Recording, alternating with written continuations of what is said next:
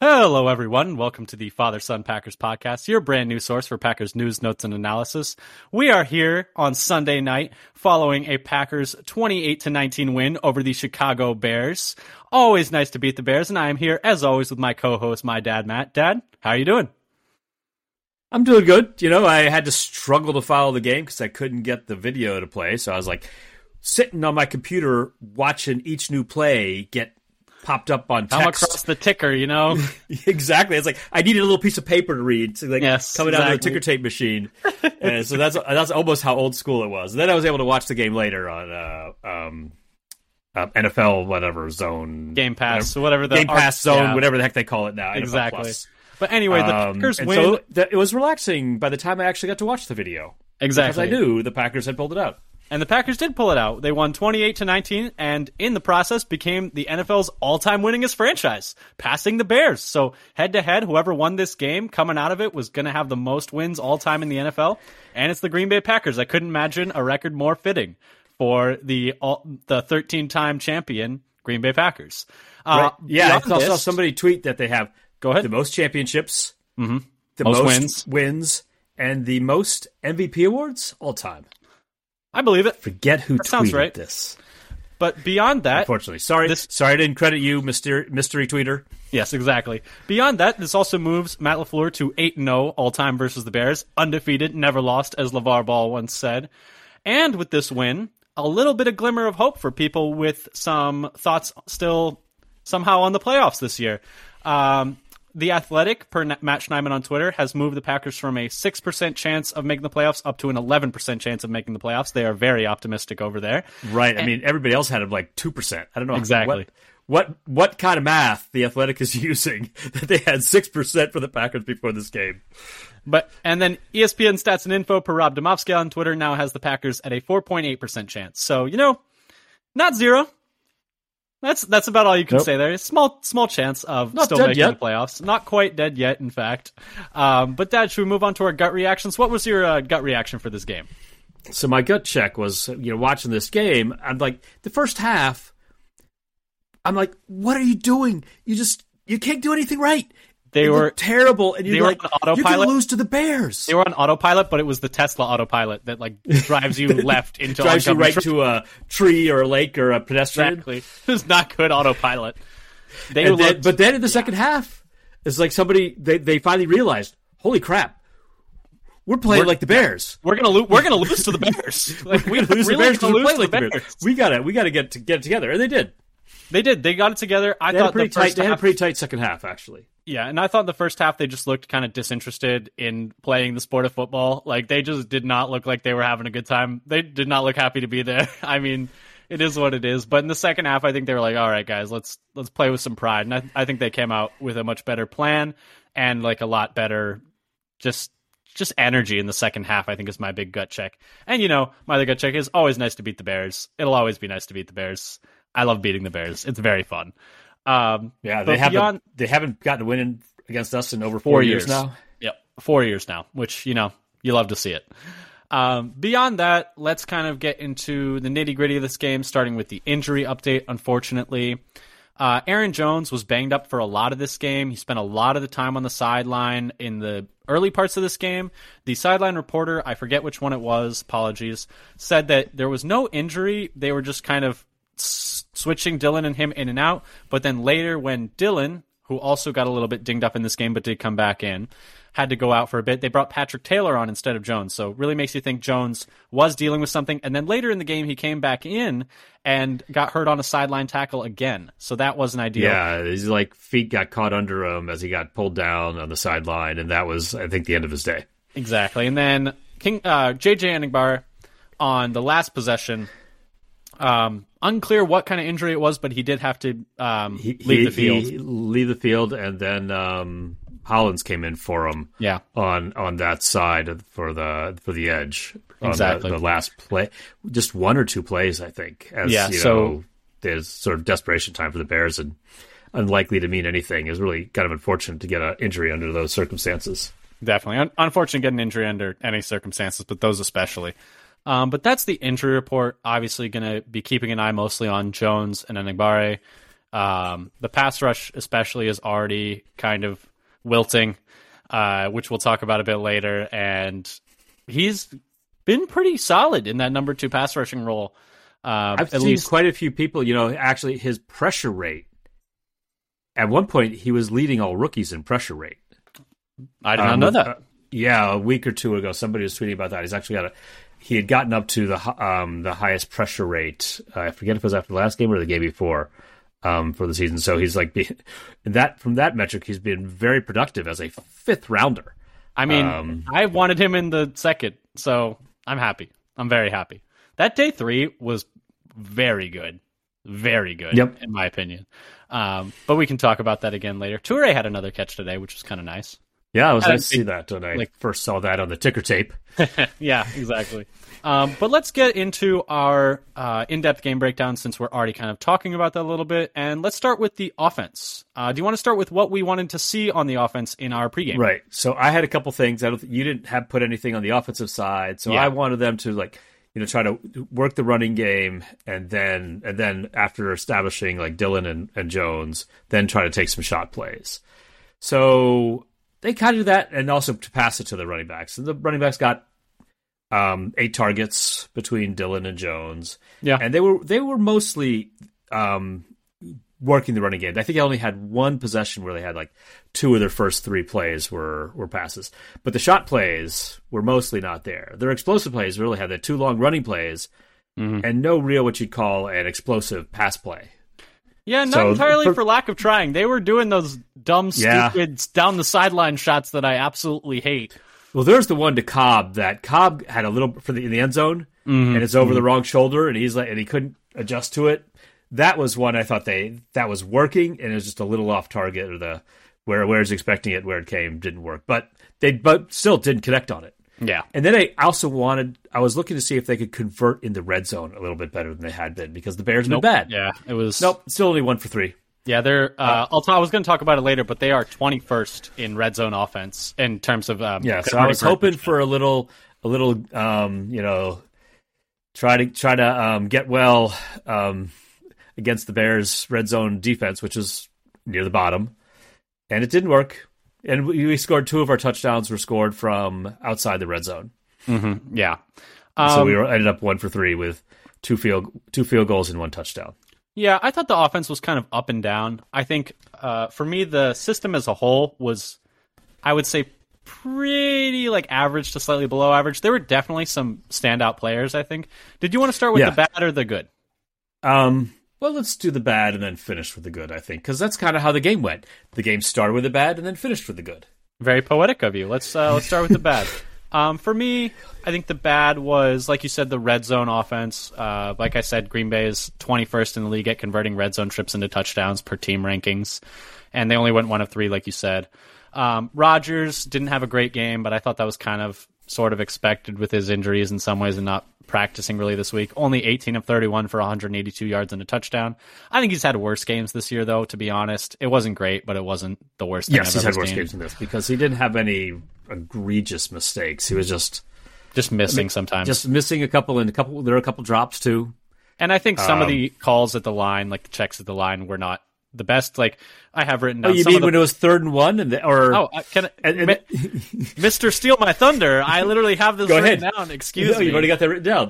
Go ahead. Yeah, keep going. Like I said, some of either the checks or the play calling, hard to know which. But the deep shot on 3rd and 1 on the drive to start the second half is one of the most disgusting things I've ever seen in my entire life.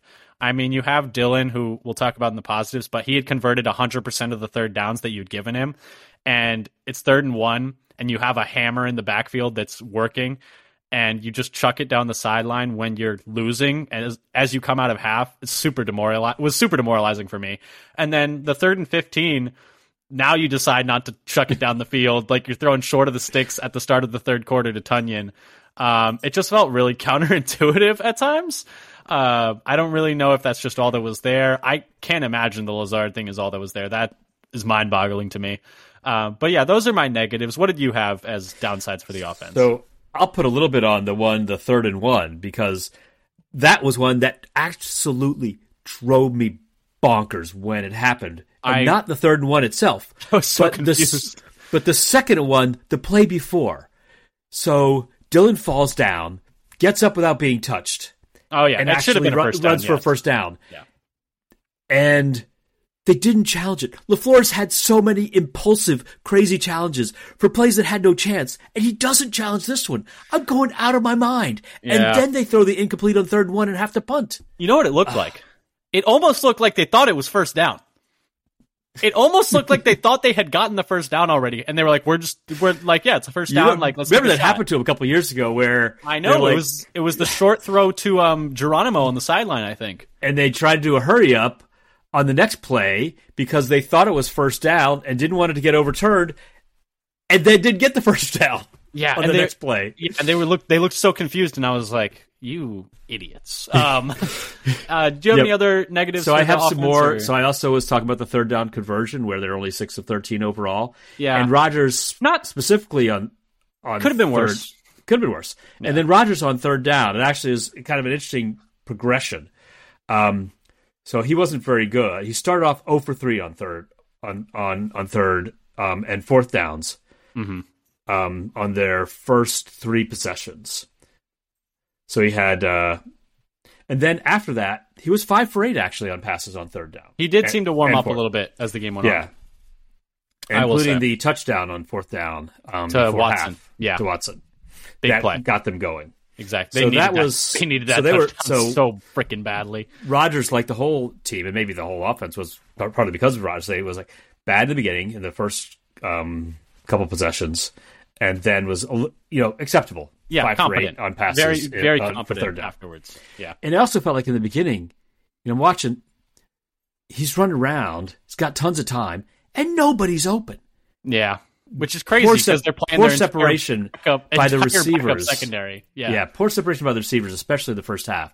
And they're playing against today. Like 72nd string defensive backs. Cobb really struggled today. I thought he was going to have a good game this game. Notorious bear killer, but and get a couple drops. Didn't have any yards. It was a rough day for him. But anyway, let's move on to the positives. For me, like I said before, Dillon was a huge positive. 18 carries for 93 yards and a touchdown, so 5.2 yards per carry. Really great day. 3 catches on 3 targets for 26 yards. He had 3 of their 6 3rd down conversions, so he accounted for half of their 3rd down conversions. And then he was used on 3 3rd downs and converted all 3. So 100% conversion rate on 3rd downs. You love to see it. Really nice game from him. He was my player to watch going into this game because I think he needs to put together a really strong month of December so that you can feel a little more comfortable going into the offseason knowing you have a backup plan in case you can't get an extension worked out with Jones or a restructure or something. Because like we've talked about, Jones is owed a lot of money next year. So it's nice for Dillon to stack back-to-back pretty successful weeks to make you a little more comfortable going into the offseason about the running back position, especially because one of the people who we assumed would take over a lot of that work was going to be Kylan Hill, and he's not on the team anymore. Beyond that, positive for me, I really liked what Lazard brought to the table. All the stats I'm giving, by the way, are per ESPN. Lazard today, 5 catches on 6 targets to lead the team with 67 receiving yards. 67 yards, normally not a lot, but they only threw for 182 yards, so that's almost 37% of their total passing yards is all Lazard. All 5 of his receptions went for first downs, had 5 of their 11 passing first downs for the day. So just in terms of making up for like the percentage of the passing offense that he made up for by a lot of different metrics, he was a solid chunk of their passing offense. Was targeted 3 times on 3rd down, converted 2 of them. He was 2 of their 6 3rd down conversions, so him and Dillon made up 5 of their 6 3rd down conversions. Watson had the other one. Just a really solid game from Lazard. I thought he was kind of there whenever they really needed a first down. Like I said, had a lot of first downs today. And just a really solid showing. Obviously, Christian Watson is going to get all the highlights because he continues his ridiculous tear of 4 games with 8 touchdowns to match Randy Moss's rookie record of most touchdowns through a 4-game stretch. And then my last positive was the offensive line. No Bakhtiari, and they still didn't allow a quarterback hit per Brandon Carwile on Packers Wire. Really solid showing from the offensive line. I know the Bears don't have a great pass rush, but anytime you don't let your quarterback get hit, like what else are you going to ask of them? So... Yep. What positives did you have? So I had a lot of the same things. I had now you know what it's like to have your thunder stolen. Yeah, God. Were you reading mine? No, but I had Watson with another 2 TDs, and now he's only the third rookie with 7 TD catches in a 4-game span, with joining Moss and Odell Beckham. Mm-hmm. I saw that tweeted. I was going to say, and I forgot that last one was a rushing touchdown. I had space on that. Right, he had a rushing touchdown. He has 8 total touchdowns over 4 games. 8 total touchdowns over the last 4 games. Right, and then he also drew a 38-yard DPI. Oh, that's right. I had forgotten about that. So they should really just put those in the receiving yards. Just put them in there. Why not? Or at least fantasy yards. I know, right? If you draw a PI, it's like it's the same thing. I don't understand the difference. Yeah. So he was coming off the ball and forced the defensive back to just run right through him and gained 38 yards for it. So that was I had for his contributions, as well as the run and the catch. I really liked the late season. Dylan is rolling with 2 good games in a row. I'm going to keep saying that. And I had Lazard. With what you mentioned about his game is also his the most yards he's had in over a month, and receiving. I liked that they went for the 2-point conversion at the end. You did, to put it out of reach, because even if they don't make it, it's still 7. No. Is it? Oh, you're right. Yeah, because they made it 9, so it was unreachable. True, that's true. So they're safely at 7. They get the 2-point conversion, and now it's for sure 2-score game. I wouldn't have liked it so much if they were at 6. Oh no! Do not go for it. That would give me a heart attack. That would have been very stupid. And you're not even making it a 2-score game. Right, you're not even making a 2-score game. All you're doing is preventing them from beating you if they do the same thing with a 2-point conversion. It's no. Yeah. I kind of wanted the extra point because I wanted to essentially make them score twice, kind of, in some ways. They wouldn't have had to. Well, no, it's one, but they need to get in the end zone. They could have done it in one possession. Twice. They need to get in the end zone twice is what I meant. Just because I think 2-point conversions are very tough for an offense that isn't great. But I see the logic of going for 2 there, especially when you get it. And especially when it goes to big dog. And they did that. I wish they'd use that play a little bit more, where they have, Mercedes drifting out. Yeah. For into the open space.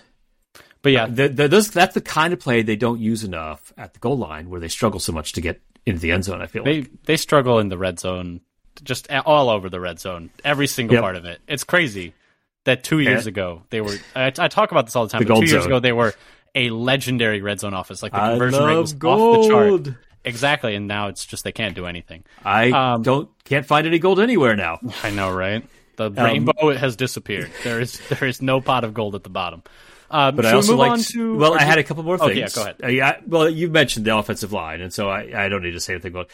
But I actually was watching a little bit when I Sammy Watkins had 2 really nice blocks. The block on the Christian Watson touchdown run was all him. Right. And that opened up that corner, and he had another one, I think also on the left side. I can't remember which play it was. But he had another nice block where he sealed the edge. And actually, Watkins has always been I don't know about always. He's always been a good blocker. He's been a good blocking receiver, and he was a very good blocking receiver last year as well. Mm-hmm. When he was with the Ravens, yeah. But I do think... So those are the things I had. I just wanted to give him a little shout-out for that. Yeah, I think, honestly, some of the biggest contributions he's had since the Bears game last time. Maybe he just likes playing the Bears. Yeah, it could be. But let's move on to the defense. What did we see in our pregame that we wanted to talk about the defense? For me, I wanted all the focus to be on Fields on defense. I facetiously said that I wanted 2 quarterback spies on every play. And then I wanted to see them play with some pride in the secondary. I would say check and check. I mean, we'll talk a little bit about Fields' rushing day. There was definitely one not-so-great play, but for the most part, I think they held up. And then... Yeah, and I didn't actually pay enough attention to see how they spied, but I think they also didn't leave the nose just unattended. They did against the Eagles where the middle of the defensive line just opened wide up for a run up there. And I think the D-line just did a much better job of being disciplined in general, and with the way they rushed the passer. And I had they load the box against the run like they did against the Titans, and I think they mostly actually seem to have done that. They were able to cause a lot of congestion and not have very many big running lanes. I wanted them to play press man on the wide receivers and force them to beat their man. They were aggressive anyway. And on some plays. On some a little plays. overly aggressive, perhaps. Yep. On some plays. And then spy on field. So those are the things that I was looking for. And some of the things they did, some of the things they tried to do, some of the things they had some success with. Yeah, it was definitely some bad and some good. Let's start with the bad so we can finish with the good. It was a win after all. Do you want to kick us off? What did you not like from the defense? So at first, I just had a couple things, that I thought the coverage of the first half was generally not good, where EQ is finding the open spot on their first long passing play, and Jair getting beat twice trying to jump the route, for their two biggest plays of the one against N'Keal Harry, and then he got beat once by EQ. Though I will say he did finally jump the route successfully. Yeah, he got him back a little bit, but those are really only the kind of the bad things that I had. I suppose you could say that they basically got very little pressure on Fields as a passer. Yeah, for me, the bad things I think start with just the pass defense alone. I think the pass defense in general was very poor, especially when you consider how poor the Bears passing was. How anemic the Bears passing attack had been before. I mean, they allowed Fields to go 20 of 25 for 254 yards, just 5 incompletions. They, just like with Tannehill, they allowed what had been one of the lowest ranked passing offenses in the league be very efficient on volume. Efficiency on volume is like an ideal passing offense, and they just kind of let them do whatever they want. This is the most yards he's thrown for this year, just the second time throwing over 200 yards on the year. Best completion percentage he's had this year. They kind of saved it with those 2 picks. They saved their passing day on defense, but it's really tough because I also want to talk a little bit about the pass rush, because I think this really played a big part in this. Because, yeah, you see those 2 picks, you see that Fields didn't throw for any touchdowns, and you're like, oh, really nice day from the passing defense, but you got to control for quality of opponent, and they had not thrown the ball well all year. Like we already said, they're missing their number 1 wide receiver. They don't have a very good O-line. They hadn't thrown the ball well all year, and you let them throw for 250 on you. And for the pass rush, you get 0 sacks on a quarterback who, per Pro Football Reference, hadn't had a single game without taking a sack yet this year. He'd been getting sacked like 3.6 times per game. You got no sacks. He leads the league in sacks taken and leads the league in sack rate when it wasn't close. We talked about this in the pregame. He has the highest sack rate, which is like percentage of dropbacks that end in a sack, and second highest is as close to 32nd as it is to him. And you didn't get any sacks on the day, and you didn't really get much pressure either. No, that's the other thing. I was trying to look to see what the numbers were on pressures or hits, because it seemed like there was almost none of those either, which is why I think he ended up with such a high completion percentage. Yeah, I mean, 20 of 25 is pretty absurd. I didn't realize, before we were talking about just how high it was, that he only had 5 incompletions. Yeah, thank goodness for the 2 So he picks. only had 3 balls that hit the ground then. Exactly, yeah. 2 picks, 3 incompletions, and 20 completions. Yeah, he had a very efficient day throwing the ball, and I think it was because they couldn't get any pressure. And then Jair, I think, really up and down. He had that pick. He had a couple tackles for loss. But he was the nearest defender on their 2 massive completions. Like you said, Equinemius St. Brown for 56 yards and N'Keal Harry for 49 yards. That's 45% of their passing yards right there in 2 plays on Jair. They threw for 250 yards, and that's 105 right there. I mean, really rough day for him, I would say. I think when you are the top paid corner in the league, you expect more than just kind of up and down flash plays. You expect some more shutdown than that. And so I have him as a negative in this game. Just kind of part of being a negative on the pass defense overall. They made some plays. I would say they did enough, but you just kind of expect more, or you would have expected more going into the season. I suppose it's hard to expect a whole lot when the defense has really been up and down all year. And then I thought the tackling was kind of iffy all game. I thought it was a vast improvement over. It could not have. That is saying the least. Like it actually, I've been worse. I think than the last second week. half tackling, and maybe I need to watch it again. I thought the second half tackling looked pretty good. The first half rallied to the ball.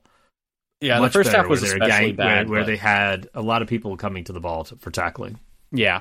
Well, since we're talking about positives, do you want to touch on the positives for that? For me, they didn't let Fields' legs kill them, I think is the biggest positive. He had that one 55-yard touchdown run in the first half where it seemed like everyone in the middle of the field just forgot how fast he was because they kind of like took a bad angle. Everyone just got their. But also they lost destroyed. they lost the edge a little bit where I think is it Keyshawn I think Enigbari goes in hard to the middle after I think Montgomery must think Montgomery's got the ball, and then Fields goes around behind him, and then Keyshawn Nixon misses him.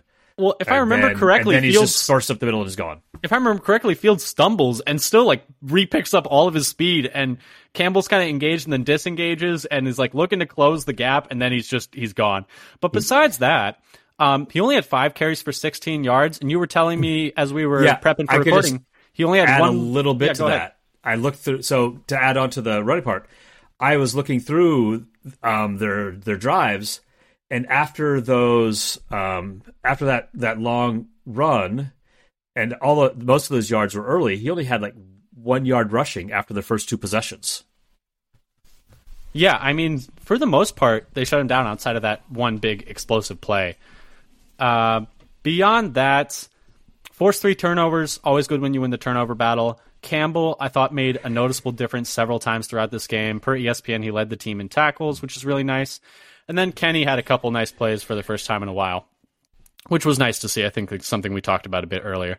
And just, I thought the interior D-line in particular got first contact a little bit better than they had all year. Slayton made a nice play behind the line. Kenny had a couple adder behind the line. Dean, I didn't really notice Dean that much in this game. I didn't really notice Wyatt that much in this game. He made a nice play, I noticed, on the offense's left side after Preston held the edge, and then Lowry and Jair rallied to make the tackle for no gain, I think it was Montgomery. Now that I think about it, you know what play Dean did make? Blocked the field goal.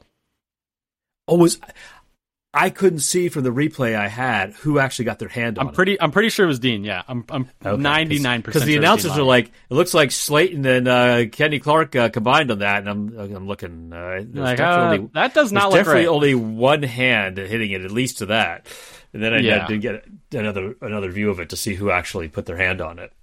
Did you see who was officially credited with it? I'm pretty sure it was Dean Lowry. If I could just double check really quick. Box score. They don't have it in the regular box score. I guess I think fairly certain it was Dean Lowry, but Go ahead and go over your pauses while I double check. A couple little things to addition. You mentioned we talked about the fields running and the turnovers.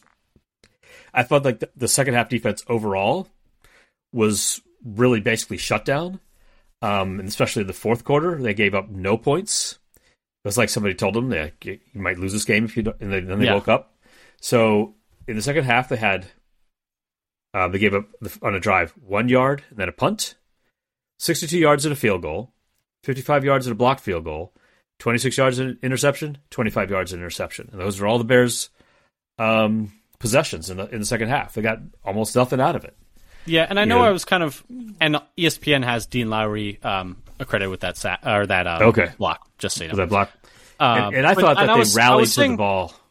They rallied the ball. What I was going to say though was, I know I was talking a lot about how the Bears' passing offense wasn't very good, and the Packers kind of let them do more than they're usually able to do. But we also have to remember this offense was scoring points with Justin Fields the last 5 weeks against good defenses. They were putting up 29.6 points per game. You mentioned in the pregame that they were averaging as much as the Chiefs were on the season. Yeah. If you take just the last, was it 4 games? 5 games. For the Bears? 5 games? 5 games with Justin Fields, so not the Simeon game. Okay. But since New England game where they started having more designed runs as part of their offensive packages, they were averaging as many points as the Chiefs have been this year. So to hold them to 19, pretty good, I would say. Pretty solid overall. You wonder a bit what would have happened if they hadn't forced those turnovers, but it kind of just... It's hard. You could say that for any game, I feel like. Did you have any more positives to lay out?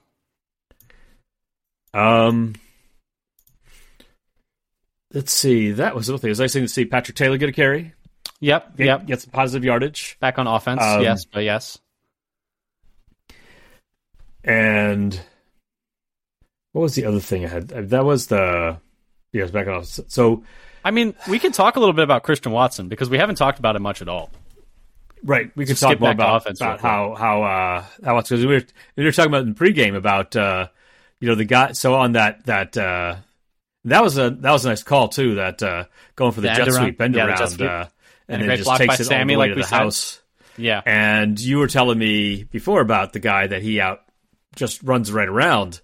Yeah, runs a 4.33 apparently out of Duke. So it's not like someone said he was running past like accountants or insurance salesmen, and I mean he's running by like genuinely very fast defensive backs. Yes, I think he was a backup, but still a ton of speed. And Watson just, I mean, untouched. Like no one is touching him. He's way too fast for like half the people on this field. And that fourth down, he did like the flying spread eagle into the end zone too. So worried he was going to find out a way to hurt himself. Yep, like hurt his shoulder on that landing, or like fall a little funny and hurt his knee. Like I was so worried. I had like visions of the Jake Krumero shoulder injury right after he made a big play and dove into the end zone. The one I always think about is it's not the Packers, but Adrian Peterson in college.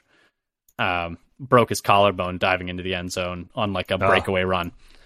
But yeah, Christian Watson, I think he should be firmly in the Offensive Rookie of the Year conversation. I'm saying it right now.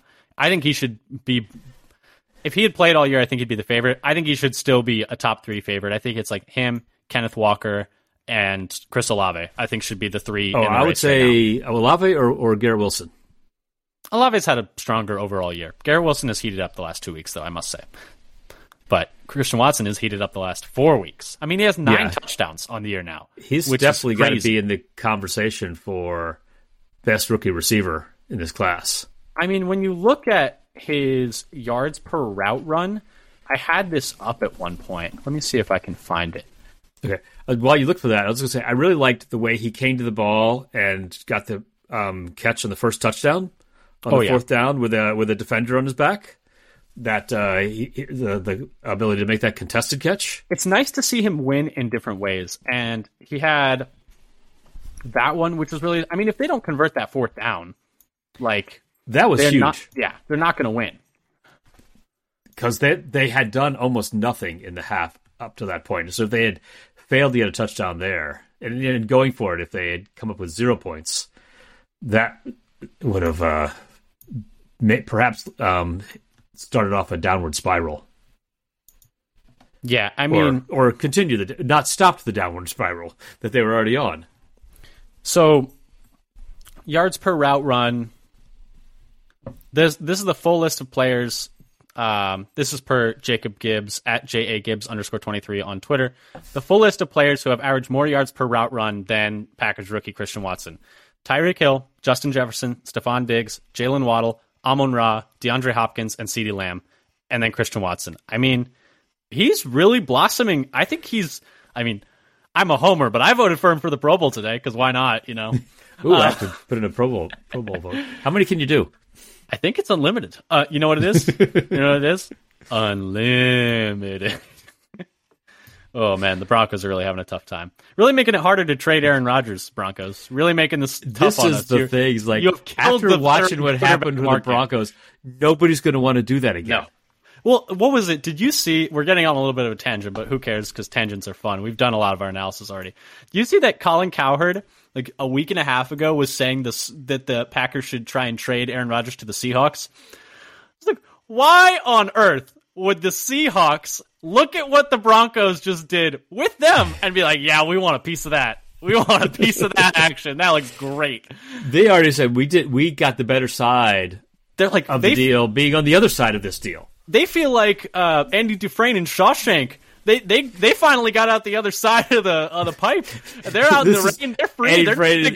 They're washing the stink of Russell Wilson's current play off. Yeah, they're not going back into that pipe. Because that pipe has been Russell Wilson's play this year. Yes, just a long river of a mile of sewage. Yes. Oh man, he's been bad. But this is not a Broncos podcast. We were talking about Christian Watson. What is he at so far this year? I want to figure that out. Can you kill time for a second while I? You mean for the total? Yeah, I'm just looking at what his stats are in the year and what he's probably going to end with. Yeah, so Yeah, I should say, look, I didn't do as much work as I needed to. He's got 22 catches for 353 yards in 9 games. 6 games started. I think there were 2 games where he didn't even finish the game. If I just look at snap percentage, yeah. 1 game where he only played 9% of snaps. 1 game where he only played 23% of snaps. I mean, a bunch of games where he only played like 20% of snaps. If you go on a per snap number, I mean, he's kicking ass and taking names.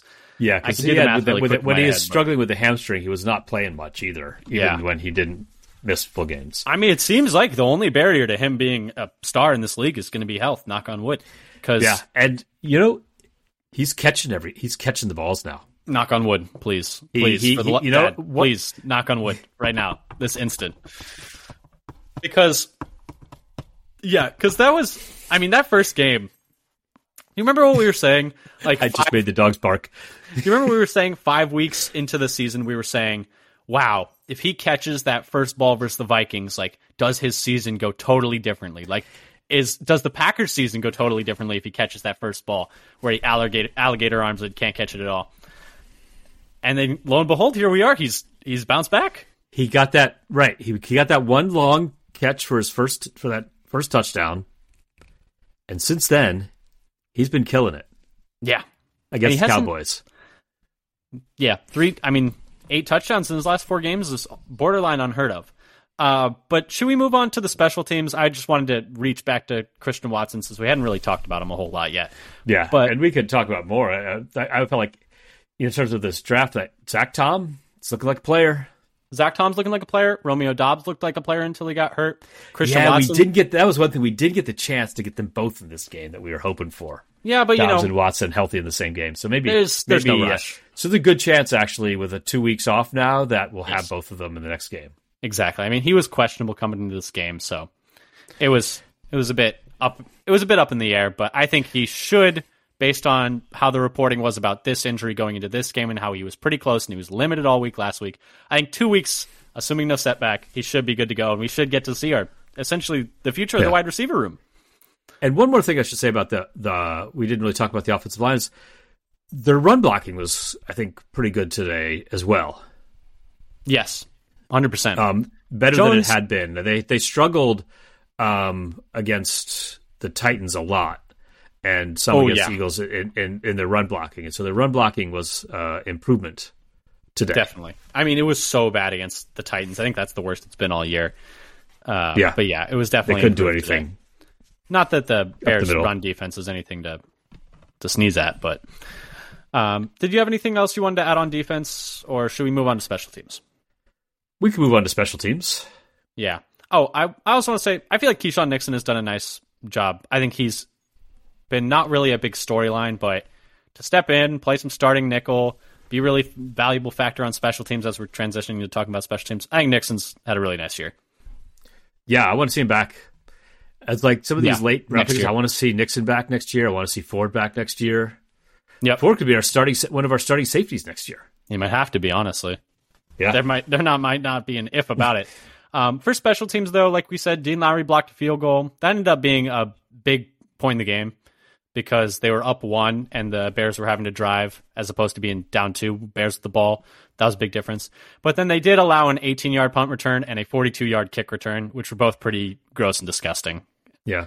Though Cobb had a pretty good punt return on the one that he returned as well, went for a decent amount of yards. I can't remember how many yards, but it was pretty good. So I had Cobb back there returning on the punts, and Nixon didn't have any big returns this week on kickoffs as he did last week. He used up all his 50-yarders last week. And well, I guess we didn't need him this week. Yeah. Should we go into player of the game? Who's your player of the game? So who's my player of the game? This is where I kind of spaced out on this. I'm going to go Dylan. I think it's very fair. Very reasonable. I mean, he brought a lot of consistency to the offense. The offense needed him for them to have he was the turning consistent plays chain moving and hitting the holes and making and getting yards. And I think that's his longest touchdown. Was that his longest touchdown run of the year? The 21-yarder. He had a 20-yarder last week against the Eagles. I can't remember if it was exactly 20 on the dot. Yeah. So. Yeah. But it was nice to see. It was that one that last was like he's going on. I was like, oh wait, he's still going. He's going to go all the way.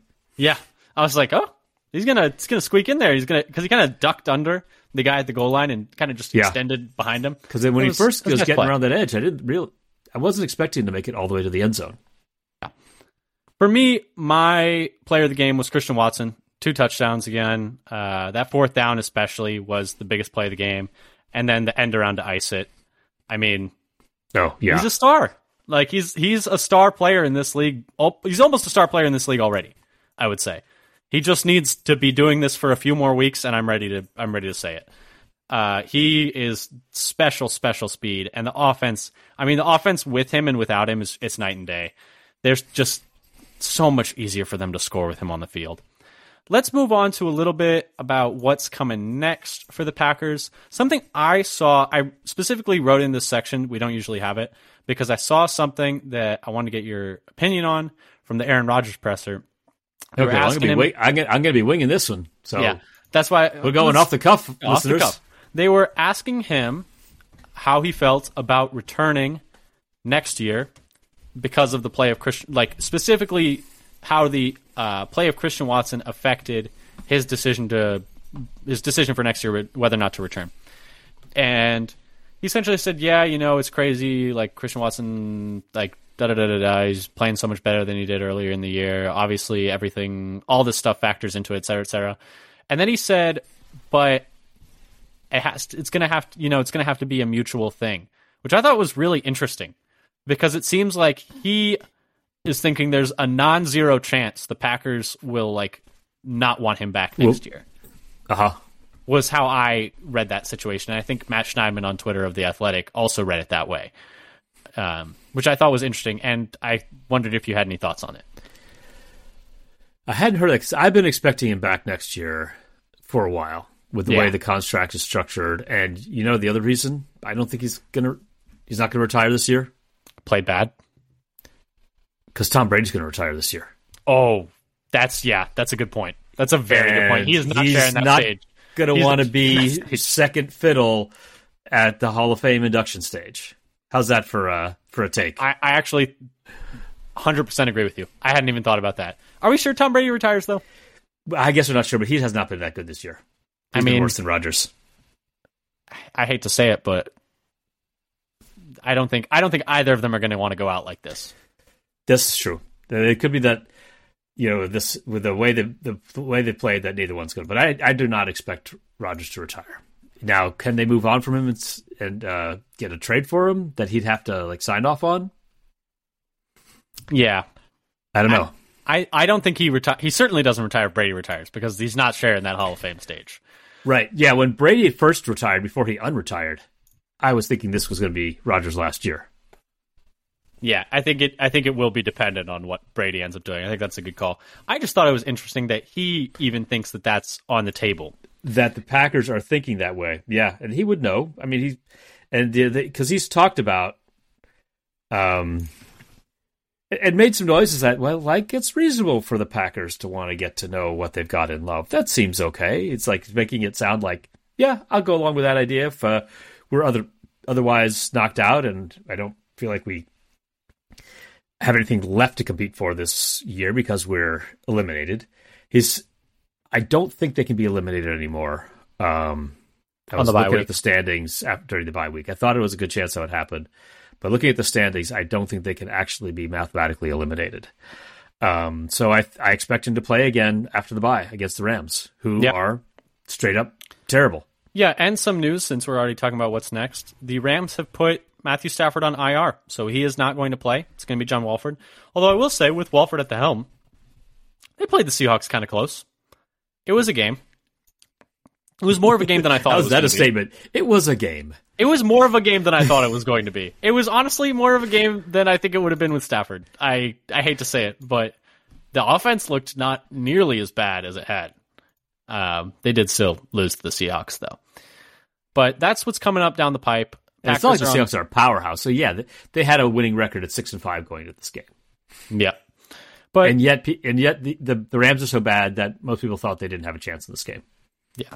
The Packers will be going on bye, And we will be bringing you, instead of on our usual pregame and postgame for this week, we're going to probably take this bye week to do a little bit of looking forward to the draft, towards what the Packers' positional needs are, what we think some strategy items should be going into the draft. We're both big, huge fans of the NFL draft, and we follow it every year. It's my favorite day of the NFL calendar. How many different mock drafts I did last year? Over at least 3 and probably 4 or even 5 different sites. Yeah. Just to get the different, like, mock draft machine. The simulators work differently. It's nice to get a tryout. Right. On they have different rankings for the players, so you'll see like how it goes. And I always end up with a couple of draft crushes, and sometimes the player ends up on the Packers, like Zach Tom. I picked him a bunch of times. A couple of years ago, I was picking Slayton. I also picked Aguara and Dylan in that draft, except I picked them both 2 rounds later. Then the Packers ended up picking them. Yeah, it's always important to talk about the hits and ignore the misses. It's my number one rule of draft crushes. And there are always a bazillion players that I draft over and over again that never get picked. I definitely wasn't low on Jair Alexander and very high on Josh Jackson. I wasn't super high on Kevin King and really wanted them to draft Kevin King. I would never do that, ever. But anyway, so we're going to probably do that, bringing you that during this bye week as opposed to our usual pregame, postgame. In addition to the draft, it's going to be a roster shakeup offseason. Oh, yeah. Salary cap and the number of players who are going to be free agents. It's about that time of the year to fire up over the cap. It's about that time of year. Oh, you mean I did it too early by doing it already? I suppose. I didn't say it wasn't already, but yes. But anyway, thank you so much for coming and listening. Once again, Packers, winningest franchise in NFL history. You heard it here first. But thanks so much for listening. If you enjoyed what you heard, please come check us out on Twitter at FatherSonPacker. We tweet when we have new Packers injury news, any other Packers-related news. We tweet articles that we find interesting, videos we find interesting. And we just kind of keep you up to date with any kind of news and Packers notes. We'd really appreciate the follow. Once again, that's at FatherSonPacker on Twitter. And if you really like what you hear, come give us a subscription on YouTube, Father Son Packers Podcast. It would really help our numbers, and we'd really appreciate it. You can catch all of our podcasts there. They are posted there, as well as Spotify, Apple Podcasts, Amazon Podcasts, Google Podcasts. Anywhere you can find podcasts, you can find us. But anyway, thanks again so much for listening. Packers beat the Bears. Heck yeah. Go Pack, go. Go Pack, go.